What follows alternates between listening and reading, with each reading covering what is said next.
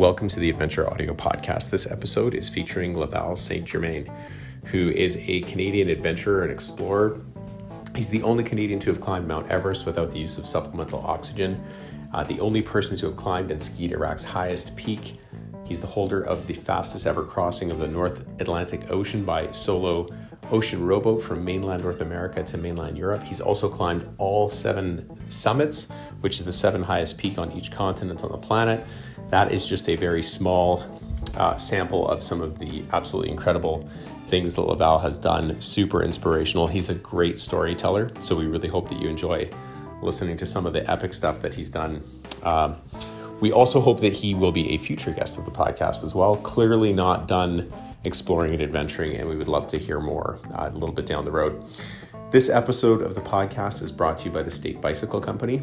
They have released their race-ready gravel machine at an accessible price. The 6061 All-Road has a durable aluminum frame, lightweight carbon fork, and numerous tire and wheel choices. It's an absolutely incredible bike and value for anything you want to do, whether it's road, gravel, a little bit of light mountain biking, anything in between, adventure touring or bike packing. It would be ideal for. State also has a whole bunch of other cool bikes and apparel. You can check out statebicycle.com and use code ADVENTUREAUDIO as all one word, and you will get free shipping. This episode of the podcast is also brought to you by the Black Bibs, who are home to affordable and unbranded cycling apparel. They're where you can get the now legendary $40 bib shorts plus ultralight jerseys in solid colors. They won't make you feel like a rolling billboard. Check out theblackbibs.com if you want to be cool, comfortable, and most importantly, be yourself. Lastly, the podcast is brought to you by Ritchie Design. They make all kinds of very cool components as well as bike frames. You can check out ritchielogic.com to find all of their accessories. We have some really nice handlebars and stems and seat posts to be putting on our State All-Road bikes, which we'll catch up on some reviews for, but just really sweet gear, awesome heritage. Check out ritchielogic.com. On to Laval Saint Germain.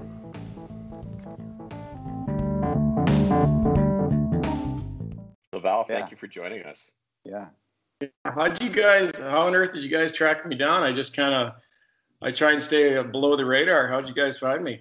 You know what? I think I had heard about you and then admittedly forgotten about your story. I think I saw a feature about you in Outside Magazine, maybe 4 or 5 years ago or something like that. And I remember thinking, wow, that's incredible.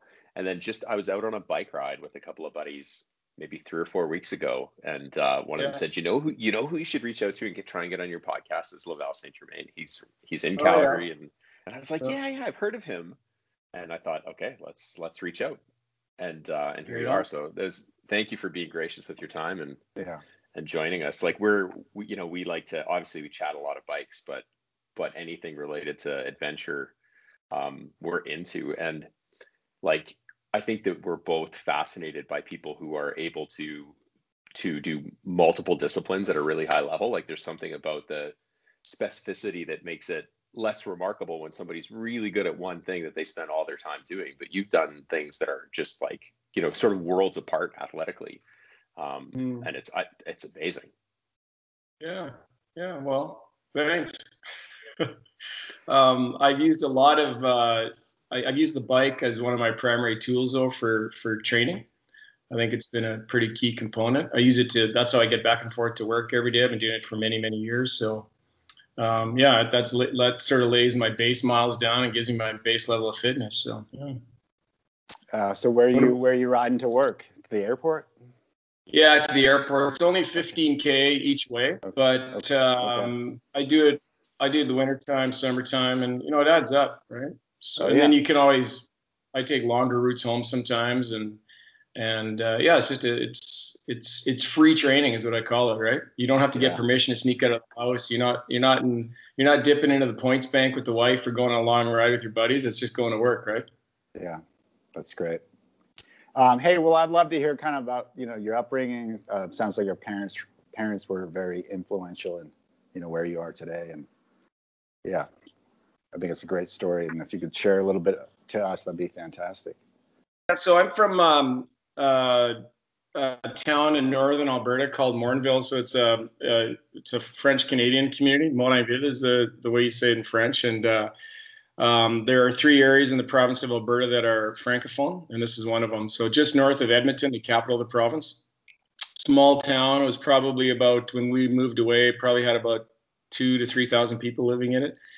It was largely, like I said, a French Canadian town surrounded by largely German farm communities or farmers. And my mom is of German descent, and my dad is French Canadian descent. And hence the name. I've got a very francophone name, but I speak with a plain old Canadian English accent. So yeah, we grew up in this small town. My dad was big into the outdoors, hunting, fishing, canoeing, that type of thing. So my introduction to the outdoors was simply that. Hunting with my dad, canoeing with the family in the rivers in northern Alberta. And then my dad was a real proponent of reading. So we always had a National Geographic subscription, and lots of books laying around the house that I think were specifically interesting to a young boy. This is obviously before the time of iPads and iPhones and that type of thing. So we read, right? So we had books from like, famous Canadian authors to authors that you guys, or that you, Tyler, would know, like the books White Fang about the dog sled team, Yukon, and then I read Tarzan, Hardy Boys, all that stuff. Hardy Boys, yeah. That's great. And it just got me interested in it broadens your horizons, right? From that small town, it broadens your horizons to around the world. And one of the things my dad and I used to do as a big adventure is we'd walk from Morinville to my mom's grandparents, or my mom's parents' farm, which was only about 8 kilometers outside of Morinville.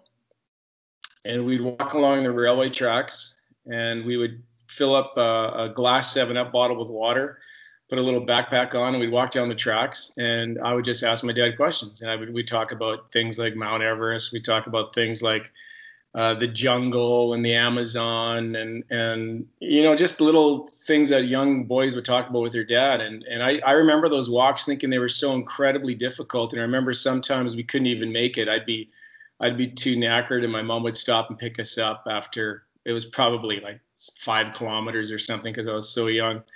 And I don't know, somehow that just instilled this love of the outdoors and sort of the physicality of the outdoors as well. And I remember one particular time we were canoeing down the Athabasca River, which Pete will know. It's a big river here in northern Alberta.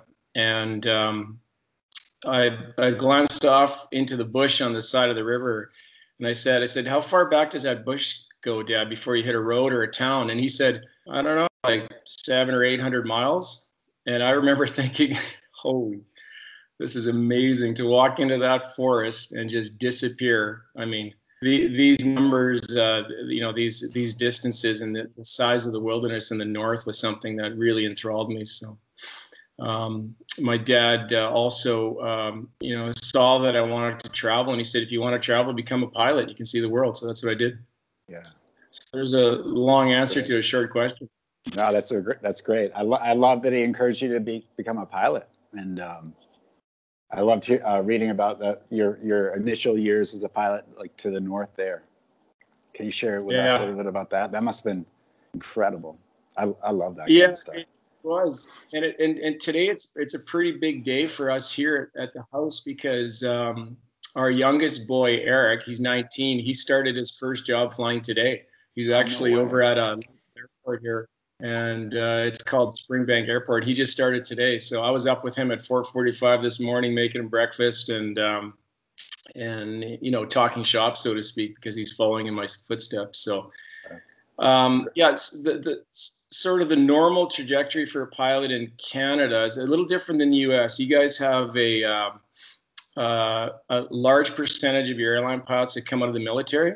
We have a tiny military here, like extremely small. I think a small military base in Montana could probably kick our entire country's Air Force's butt, because it's the size is just it's infinitesimally bigger in the U.S. But most pilots here, they get their licenses and then they go and they sort of pay their dues in what we call bush flying. You fly in the bush. So you're flying a float plane, you're flying a ski plane in the remote areas of Canada where there are no roads. Yeah. So you're flying in supplies, you're flying people out for medical appointments.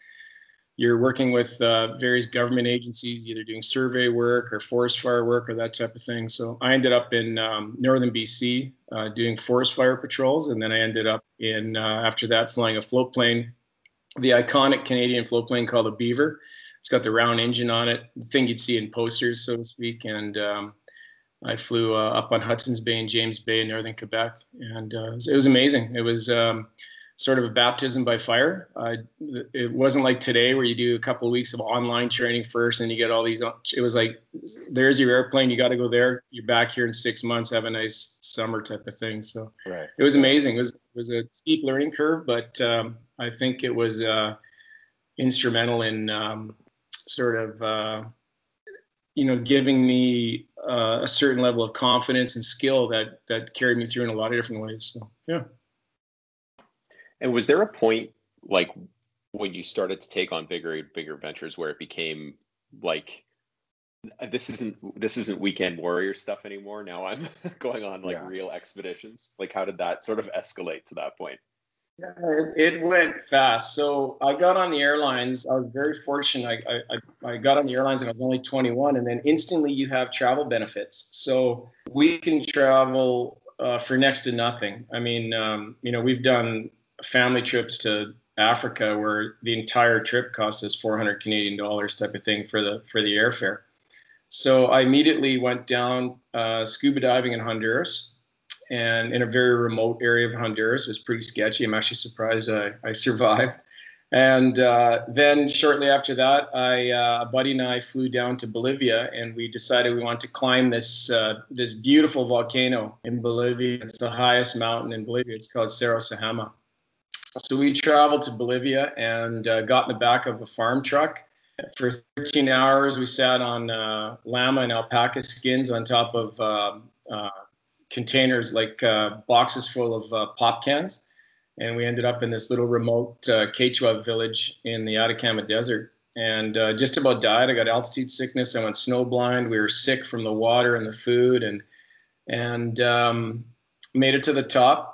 Hitchhiked back to La Paz, Bolivia, and I was hooked, absolutely hooked on that type of travel. Loved it. While you're in it, it's obviously type 2 fun sometimes when you're, when you're sick and you're snowblind and you've got altitude sickness and it's cold and but you learn, like my sleeping pad, I had a Thermarest that deflated on day one and I was sleeping on top of the climbing rope at night. And but it just really sort of set the hook for me for true adventure travel. And this was in the day, of course, when we had the Lonely Planet guidebooks. So these big fat books, and there was no electronic guidance, so to speak. You just had to talk to people, learn the language, find out where to get fuel for your stove, and and then after I got back from Bolivia, I decided that, that was good. It was the in imperial units, it was 21,500 feet high, this peak. And then I decided, why don't I climb the highest mountain in South America down in Argentina? It's called Aconcagua. So I just flew down there solo, didn't tell anybody where I was going. I told my parents I was going hiking in South America, and I did which is sort of true. Yeah, it was kind of true. And then I did sort of a non-standard route on that mountain called the Glacier de los Polacos, the Polish glacier, but I did the direct. There's actually a direct and a super direct route, and I did that. Once again, sticking my neck out way too far, making lots of mistakes, but learning from them, and then, surviving. And then that just started to escalate things and started to progress. But all at the same time, we were starting a family, we had little kids, I was starting my career. I was early in my career as an airline pilot, and we were moving around a bit. We ended up in the East Kootenays of southern BC, not too far from the border, a place called Kimberley, BC. And so able to, amongst the years, pick off some, like Denali and Mount Logan, and went to Russia and climbed. And so initially it was just focused purely on mountaineering. I did a lot of trail racing, mountain bike racing. And adventure racing, and then I don't know where Everest came from. I guess it was always in the back of my mind. So the Everest story is really interesting, guys. You're both married. Are you guys both married, or you have a partner?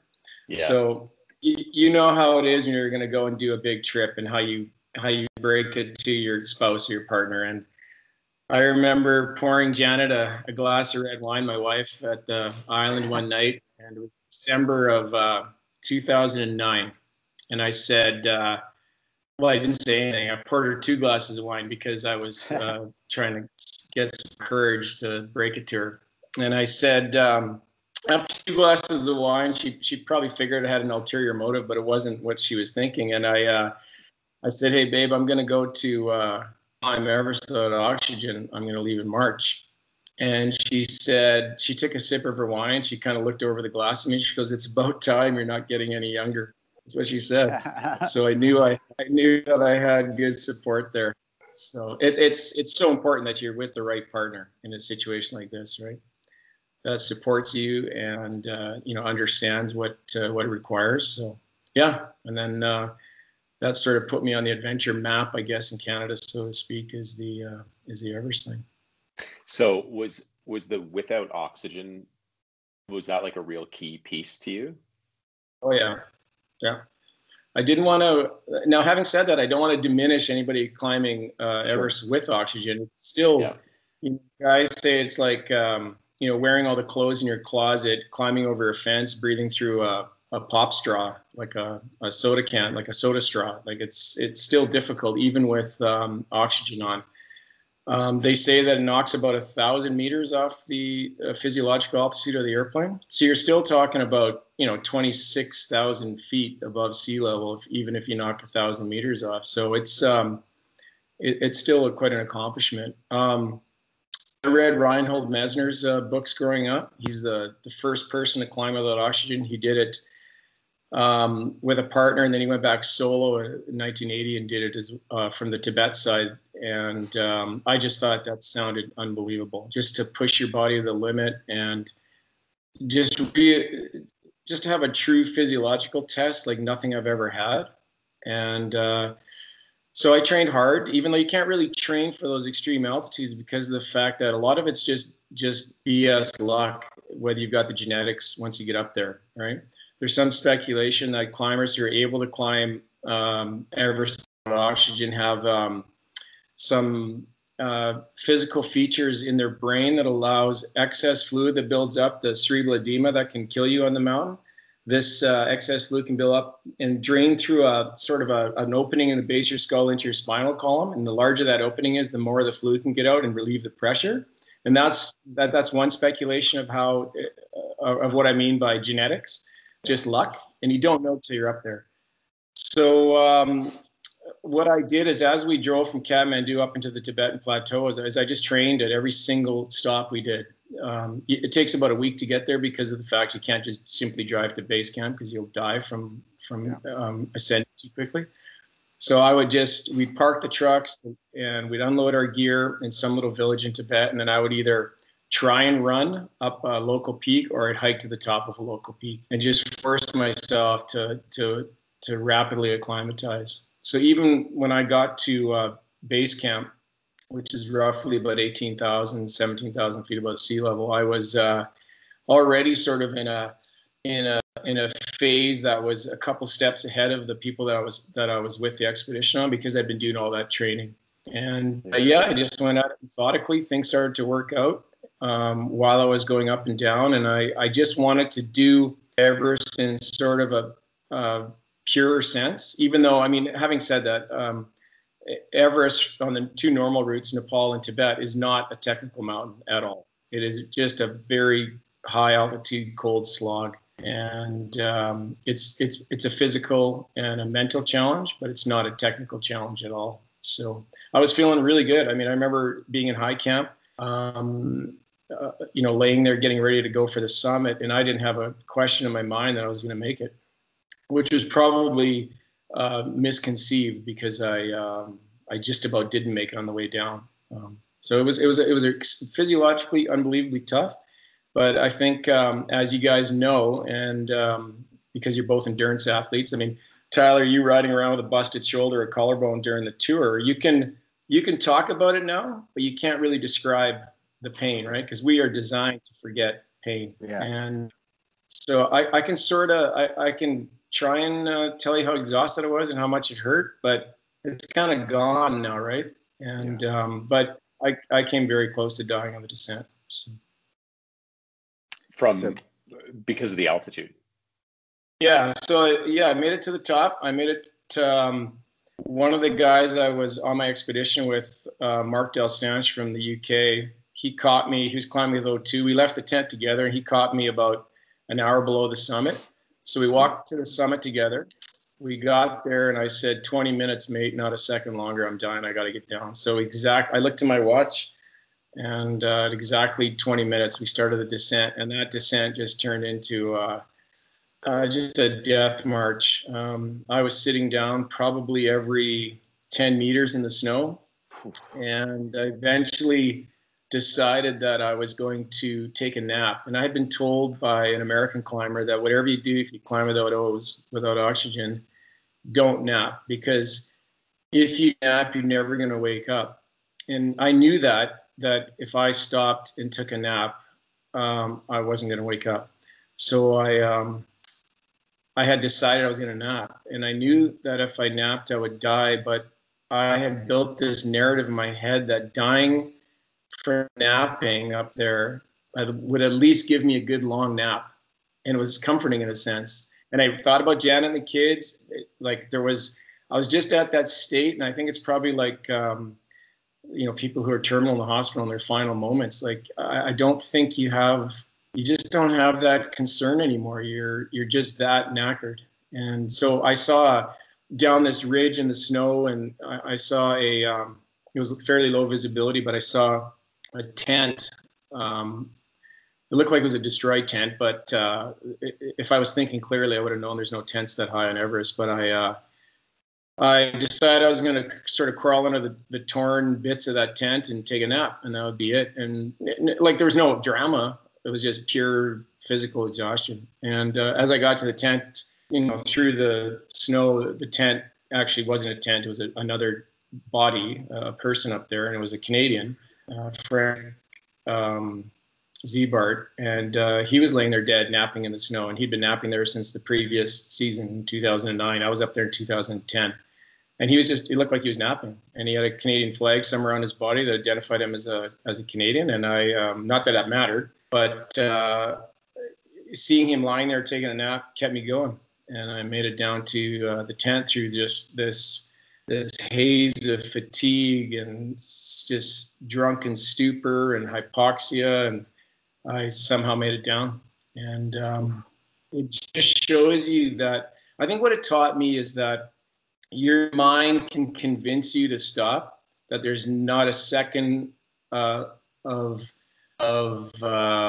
oxygen, endurance, hemoglobin, glycogen, whatever you want to keep you going. But there really is. I mean, it's incredible what you can do when you're at your limit, right? And obviously, up there, the consequence of pulling over is not like dropping out of a race or stopping your run because you're breathing too hard. You got to keep moving.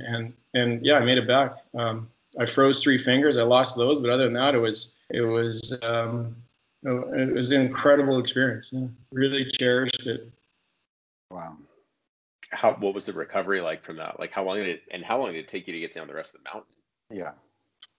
So I got down to what would be about. So I got down to the high camp, and our expedition leader was up there, if I remember right, and he said, "Whatever you do, don't get in that tent because you won't be able to get up again. You'll be too exhausted because you're in the death zone, right, above 26,000 feet, about 8,000 meters." And your body's continuously dying. Like, you have injuries from, stove burns and knife cuts and that type of thing from living in a tent for 2 months, and they're not healing at all. They're just, you have a big cut in your hand and it just kind of dries, but stays like a non-bleeding wound, really strange. So your body's dying the entire time. So it's not like if if we were to do a ride here, a big grind, let's say a 300K ride, and then we go to bed that night, even if it's for 3 hours, you're going to have some recovery. Your recovery up there is non-existent. You just keep on going downhill. So I laid down in the tent, just wearing my high altitude suit, didn't take anything off. One of the other climbers for our expedition got in trouble. He was, he fell into our tent, big guy, and he wasn't breathing right. So we were trying to make him tea. We got an oxygen mask on him because he was out of O2, and we thought he was dying, but he ended up pulling through, obviously. And it was just a terrible several hours in the tent. But to get out of that tent in the morning, it was unbelievable. I finally got out of the tent. I just started this sort of, like I said, continue this death march down, feeling as knackered as I was the day before. And then I got to a tent at about 25,000 feet above sea level, and I crawled in there. The sun was shining. It was warm in there. And I kind of laid in there for about, I don't know, half an hour, maybe an hour, just kind of resting. And then I was able to push down to Advanced Base Camp, which is the same altitude, same elevation as the top of Denali at about 21,300 feet. And there was an American expedition there with an American doctor, and she looked at my hand and just told me to thaw it out in some warm water, and it was going to hurt. And so I crawled in a tent. I had this pan of warm water, and I started to thaw my right hand out, which I'd froze about 3 hours outside of the tent on the climb to the summit.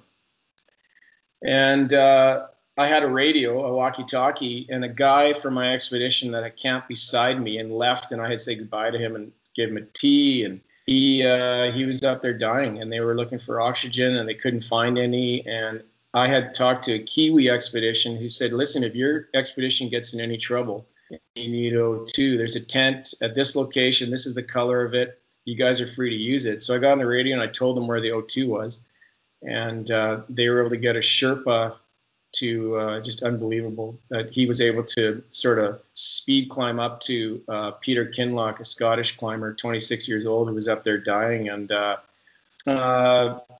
Peter was sitting just below the summit. He'd summited, had gone blind, and was doing sort of the typical high altitude death on Everest, right? He was starting to take his mitts off, took his toque off, unzipped his high altitude suit, and it was obviously hypoxic and in the final stages of hypothermia as well. And then one of the guys I was climbing with him handed him this bottle that the Sherpa had run up there for him, and they were sitting on the edge of a cliff, like a drop off behind him.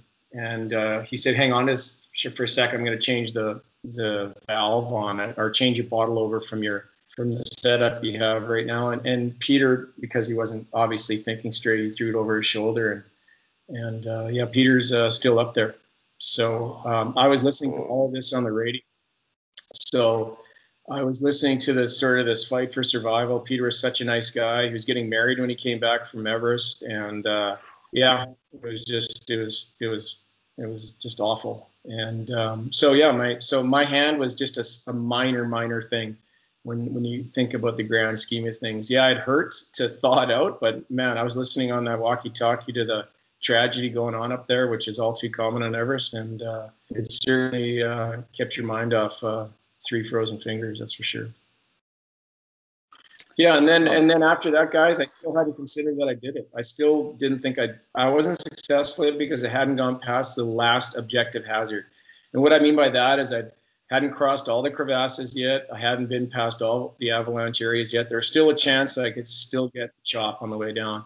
And there was this one tower of ice, we call them seracs, a tower of ice at the bottom of the glacier, right near base camp. Like right now, you could have been in trail running shoes at this part. Like it was just benign downhill hike across glacial debris. And once I passed that last serac, it was maybe, 10 meters high, so it could have fallen on me. I thought, that's it. Objective hazards are done. I'm approaching base camp. I've done it. But until that, I didn't feel anything at the summit other than a requirement and a need to get down. So it wasn't like there was no fist pumping. There was just, let's get up and let's get the hell out of here, because it's the descent that normally gets you on these big mountains. Good on you. Good on you.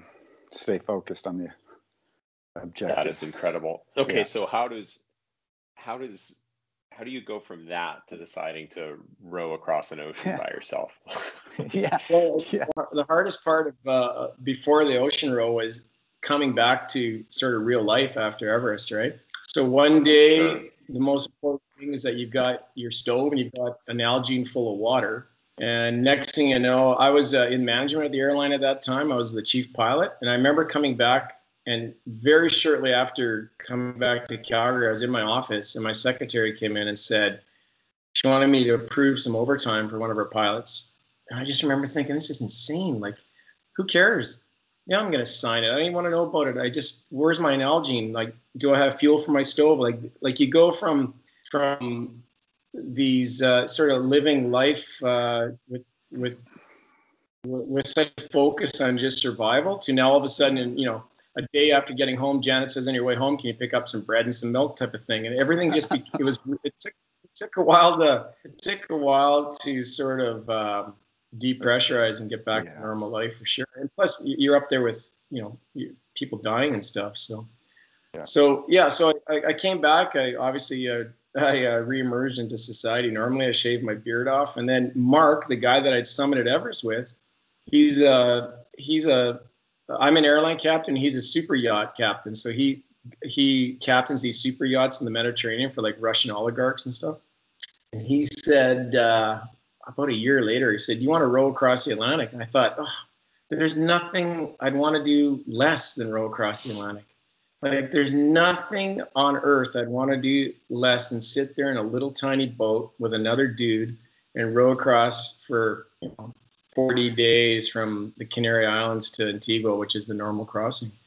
So I just said, absolutely not. And then a few years later, probably took about 4 years, I just started thinking about it again. I thought, I want to go so the normal crossing of the Atlantic is from the Canary Islands to Antigua. And that's what the trade winds routes. You've got a nice wind that blows you along from the coast of Africa all the way to Antigua. That's the way that Columbus came across, for example. So it's warm, and you've got the prevailing wind is pushing you to the New World, to North America. And, I think several hundred people have done that. There's races that go across with teams and solos. And I want to do something different. I wanted to go from mainland North America to mainland Europe versus island to island. So the guy right now who has claimed the record for crossing the North Atlantic did it from Newfoundland to some islands off the coast of the UK, which is about 700 nautical miles shorter than the route that I did. I did it mainland to mainland, but just the Ocean Rowing Society, the way they keep the records, he's got the record. Not that it matters. I wasn't out there for records. An accidental fastest crossing. So I decided I was going to do that. Now that one, breaking that one to Janet was she was more disturbed by that one than by Everest for sure. Yeah, I mean, what were your skills like? Yeah, sorry to interrupt. What were your skills like? Obviously, in the mountains, they were incredible. But what were your skills like? Zero. That's what I was thinking. That's why she's skeptical, right? She's like, listen. Yeah, I can understand. Yeah, I understand, Janet. Yeah. Yeah. Yeah, it was less than zero. I'd been on a ferry from the coast of the sea to the Queen Charlotte Islands. I'd never been on a ship before. I'd done a little bit of sea kayaking, like amongst the islands in the Queen Charlotte Islands off the coast of northern BC, but that's it. So I had to just literally blank page. I had to get my marine radio operator's license. I took my yacht master training.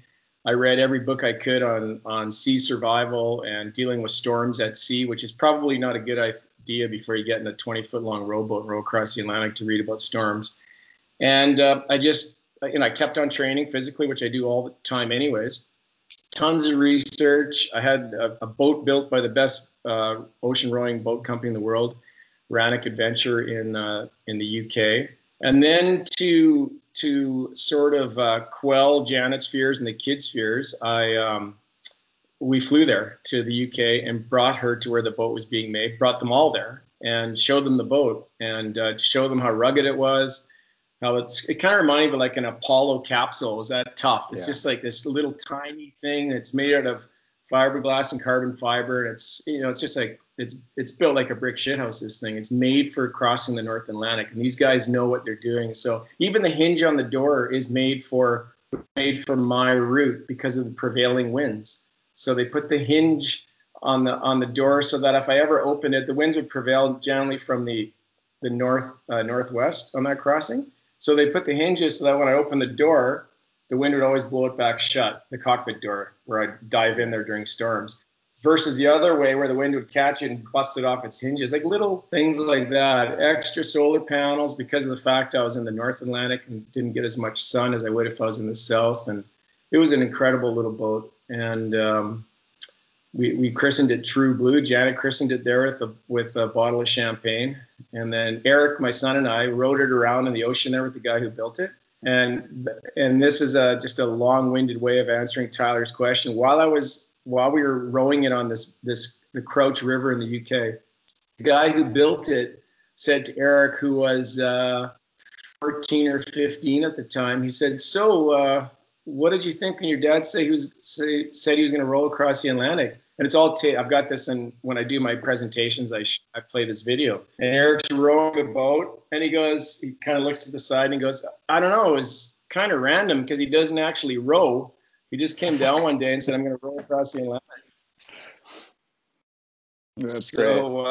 I think that I think that testimony is what I knew about rowing. So, but there's a lot of stuff that piggybacks on the aviation thing, reading weather and sort of the way you manage a machine. And I mean, I treated it like I built emergency checklists. I was prepped like I was like an airline pilot rowing a boat. I thought about every eventuality. I had backups of everything. In the aviation business, it's redundancy. You've got extras of everything. So that's what I did. And off I went. And you did great. You said it was going to take, 90 to 100 days, and it took you 50 days, which is, that's a long time to be rowing. But you did it really well. Really well. Yeah, 53 days. I had lots of good storms that pushed me in the right direction. Yeah, there was a Norwegian rower who had left New York, and we were sort of neck and neck. We weren't racing, but neck and neck going across. And one big storm hit us both, and he decided to deploy his. It's a sea anchor. So what it is, it's a giant underwater parachute. You deploy it off the boat. It's on about 100 meters of rope, and that thing inflates underwater. And obviously, if the wind's blowing you, the boat's going to be moving in the wrong direction, or moving in the right direction, but moving so quickly that you'll stay with the storm. So by anchoring out there and slowing down your progress, the storm would pass over him, and then he'd catch the back end of it and keep on going. So his idea was let the storm pass over him by going on the sea anchor. So he'd slow down to just a couple of knots moving across the sea, even though the wind was blowing towards Europe. I, being inexperienced and dumb, this guy had rowed from Senegal to, I think, Brazil once already. So he was an experienced ocean rower. I decided I was going to run with it. So I didn't deploy my sea anchor. So when you deploy the sea anchor, it's off the front of the boat. So it keeps the bow into the waves, which is exactly what you want. So the big waves would come up and the boat would ride perfectly through the waves. So I turned my boat around, which I was doing anyways, and I just decided I was going to let this storm sweep me towards Europe. And it was crazy. It was like being in a rodeo for 3 days. I was capsizing, giant waves, gale force winds, huge waves. And but that decision to run with the storm versus to anchor probably put me 260 nautical miles further down than I would have if I would have stayed there. And that just made all the difference in the world because these storms kept coming. And because he was 200 to 300 nautical miles behind me, just the way the storms were tracking, they were hitting him and pushing him north. And they were missing me. And eventually he got caught in a massive storm in the North Atlantic and had to be rescued by a tanker. And it was a tanker that's 70 feet high, and they had to deploy a ladder, and he had to climb up the ladder. Super risky maneuver, but the guy made it. So just luck, sometimes it's just luck, and beginner's luck. I decided to run with it. And that just made me just catch the edge of all those major storms, but they kept sort of spitting me like a watermelon seed towards France, and it all worked out. Wow. But so what's it like to capsize in that thing? It's made to do a complete 360. Okay. It never went to 360. It went to, like, it never went completely inverted. It always went to about 160 degrees, so that cockpit door I talked about would be underwater, like, and then would come back again. You don't doing a complete 360 is not good because you can damage stuff on the boat. So things like the antenna array and that type of thing. Yeah. But it's like being in a car accident. A couple of times, the worst, Tyler, is at night. Coming down a wave at night, you have to make sure you track down the wave straight, or you're going to capsize at the bottom. But at night, you can't see anything. So I would, and you control the boat with two little cords attached to the rudder, and I would run them through the cockpit door. I could just eventually feel the way the boat was planing through the water after that much time at sea, and I knew when it was coming down the wave straight. So you could just feel the way the water was running off, because you're literally sitting in the bottom of the boat. I could just feel that it was right, even though it was pitch black.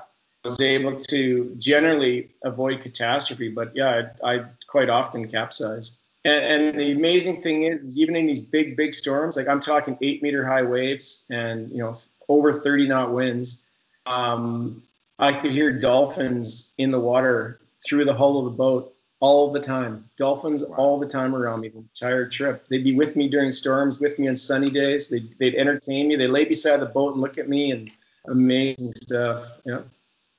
Wow. At one point, I was rowing off the coast of Newfoundland, 9 o'clock in the morning, kind of a gray, foggy day, probably about 12 or 13, maybe 14 degrees Celsius, just a nice temperature for working on the water. And the water was fairly flat, and I was rowing along, and all of a sudden, about 50 centimeters off my right-hand side was a blowhole that just blew out a bunch of air and whale snot, and right there was a whale's eye looking at me, like right beside the boat, like I could have touched it. And this thing took a look at me, and I looked at it like these two mammals out at sea, and then it just went under the water, under the front of my boat, and then it came out again, and then went down and hit the front of my boat with its tail. Didn't do any damage. It was just like a love tap, but it was pretty incredible. Yeah. Wow. The wildlife out there is unbelievable. Good for you. That's crazy. Good for you. Yeah. And you raised a bunch of money on this expedition. Can you tell us about that? Yeah. For cancer in our city here, the Alberta Cancer Foundation. Yeah, it's funny. It's ironic we're talking about it now because one of my colleagues at work, young guy, he's got it bad, and so I know so many people. I don't know about you guys, but it just seems like there's way too many people dealing with it, and young people too. And the inspiration for this fundraiser was my buddy Corey, one of our captains here at the airline we fly at. He had a persistent cough that wouldn't go away. Sort of had a misdiagnosis, and 13 months later, he got the word that he had lung cancer. It spread to his liver, spread to his hip. To make a long story short, though, he's still thriving. Like he's doing fine. He's got 3 little kids, and he's a real inspiration. So I just decided that, the notoriety of getting in a boat. Well, the way I always put it is that to get the cancer diagnosis, in my imagination, would be like, you walk in your doctor's office, and he says, "Okay, this is what you've got. You're going to go through a couple of months of chemo, maybe radiation. You're going to get nausea from the chemo." And I equated that to that diagnosis of cancer being in some minor way, like walking down to that dock in Halifax, but with no preparation, no training, no reading the books, and saying, that's your boat. You're rowing across the Atlantic. It's going to take a couple of months, and you're going to be sick. You're going to be cold. You're going to be alone, and you don't know if you're going to make it to the other side. And I imagine that hearing those words from the doctor would be similar to that. So I kind of use that as the notoriety of the trip to get attention for the Alberta Cancer Foundation. Yeah. Good for you. Yeah, that's great. So it's clear that your personality is such that something must be brewing right now. So what's next? You must be working on something. Yeah. Yeah, there is. Can you talk about it? Only yet. I'll let it out of the bag once. It's in a politically sensitive area of the world where you can't travel, but I think we should be able to do it. And I've done some politically sensitive trips, right? I mean, I was just in Somalia just before the pandemic hit. I got captured by the Somali military there. I've been captured by the Iraqi security forces. I've climbed the highest mountain in Iran. So I've done some non-touristy travel, and I'll let it out, but it involves a bicycle and it's got fat tires on it. So great. This sounds like a part 2. Yeah. This will be a good one. This will be good, and I won't freeze anything on this one. So there's another hint. Okay. Well, fat bikes are only good. Fat bikes are only good for snow and sand. So I think you've laid some clues. Close. Yeah. Man, Janet's pretty cool. She lets you go on all these cool places. So yeah, hats off to Janet. Yeah, and your kids. The lottery. Yeah. That's great. I mean, you got to have that support network if you want to do this, right? And we're probably the same for you guys because of your backgrounds, but our partners, our wives, probably the same with you guys. Is that okay? Get out and do a ride, get out and do a run, go to the gym, whatever. Get out of my hair, because we need that every day, and she knows that. And it's just, I won the lottery. I'm really, really fortunate. That's great to hear. Can you quick tell us about your? So you do some public speaking as well, right? Yeah. That's fantastic. So it's pretty cool. Do you do some of that, Tyler, with your? I've done a little bit. Yep. Yeah. It's kind of, you come back from these things, or you come back from the world tour, and people want to hear about it. Next thing you know, somebody gets you to stand up and talk about it, and then pretty soon you're standing in front of the room talking about it, and then you've got a microphone, and then you're at a podium, and then you've got a classroom with kids, and then a corporation hires you. It just sort of evolved, and I take a lot of video and I take a lot of photos when I do these trips, and then I share the stories, but I don't consider it motivational speaking at all. I just share the stories of what I've done. I'm a regular guy, regular job with a family, and just trying to maybe expose or let people know that anybody can do this stuff. Yeah. And it's really rewarding. I really enjoy doing it, especially talking to youth. I really like talking to teenagers. But I've done corporate gigs as well. I was flown into a diamond mine in the Canadian Arctic and did a talk for the miners in the Arctic. So I've done some cool talks. I've done a talk in Massachusetts, and it's pretty cool. Yeah, that's great. I'm very fortunate. That's where I'm from, and I'm a Bruins fan. And I think I saw. Are you a Canadiens fan? Oh, dude, of course. Oh man. Of course. So we're like jersey's right there. I thought I saw a picture of you with a Canadiens jersey. So we're arch rivals. So yeah. I know, and it's too bad you guys didn't make it. I know they're out. That was a tough one to swallow. But yeah. So good too. Brad Marchand, oh my God, that guy's incredible. It's funny story about Brad Marchand is that he's from Nova Scotia, and when that's right. Janet flew out to Halifax before I rode across the ocean, and spent a week there as we prepped the boat and bought the food and all that stuff, and then she had to leave before I left, so I left on my own. But we went to a restaurant in Halifax called the Bicycle Thief, and we got a table, and then couple minutes later, Brad Marchand walked in, and he had to wait for a table. He had to line up. That's I thought that was pretty cool. He's not that big. I was shocked at how small he is. He's a pretty short guy. He's amazing, scrappy. Yep. Oh, so talented. Yeah. Well, we always like to, ask if you have any sponsors that you like to talk about, or obviously Janet and your kids. Hats off to them. Let you do all these things. Yeah. But I've got deals with like Helly Hansen, Fisher Skis. I don't have a bike sponsor, but I will be looking for one for this next trip. I'm sponsored by MasterCard, but like I've said many times, it's my own MasterCard I'm sponsored by. I've got a pretty sweet deal with Bow Cycle here. It's a big bike shop in Calgary, and they give me ridiculous good prices. I know the owners there, great guys, Fransky and Kurt and Larry and the rest. Shout out to Bo. Good people. Yeah, awesome. I'm going there right after this because I'm building a road bike. But Nice. nice. I'm not a pro athlete. That's the thing, and I'm actually I think I'm pretty notoriously bad at marketing myself. I don't spend any time on it. I mean, I've got a Twitter feed and an Instagram account, but I don't get too crazy about it. There's no excuse. I've got a full-time career, but that's not really an excuse. Obviously, it would be nice to have full sponsorship for everything, but I'm just sort of your regular adventure athlete who kind of does it on a shoestring. It's great. I like it that way.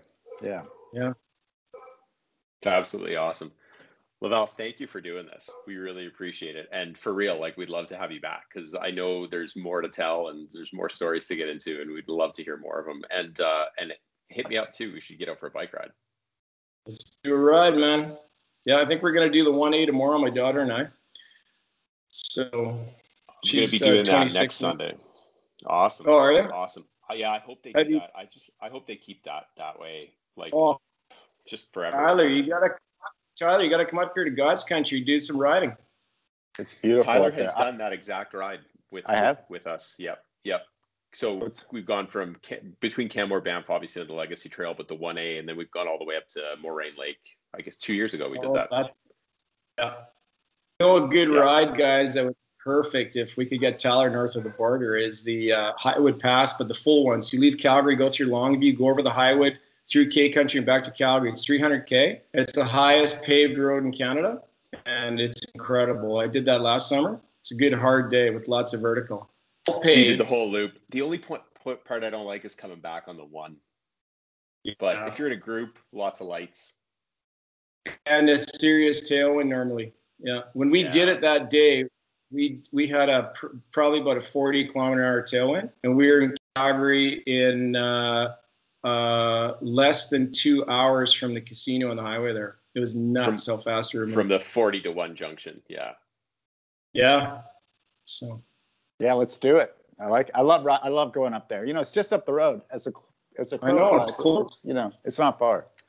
Yeah, we're so nearby. We were trying to put together a little bike camp in Kelowna for August, but we've pushed that off to May of 2022 because it's the border now. I think we can put a little event together safely, but if one of the co-hosts isn't allowed to cross the border, we're kind of stuck. Yeah, well, let me know if you need any help, guys, or if you want to do a ride. I'm always up for a gravel grind or a road ride or whatever. There's some incredible riding up here, so we'll be in touch for sure. Yeah, let's do it. Yeah.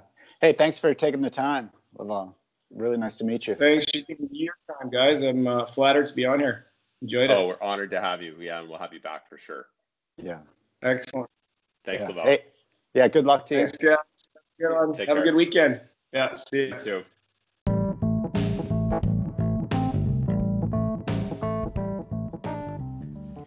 Another big thank you to Laval for spending some time with us. Thank you, most importantly, to everybody for listening, subscribing, liking, sharing, commenting, leaving positive reviews on the podcast. We see you doing so. We appreciate it. We see the listenership growing slowly but steadily all of the time. So thank you for spreading the word about the podcast, letting people know about it. Word of mouth is a super effective way for podcasts to grow and gain new listeners. And we appreciate you. So thanks for tuning in, spending your valuable time with us. We will be back really soon.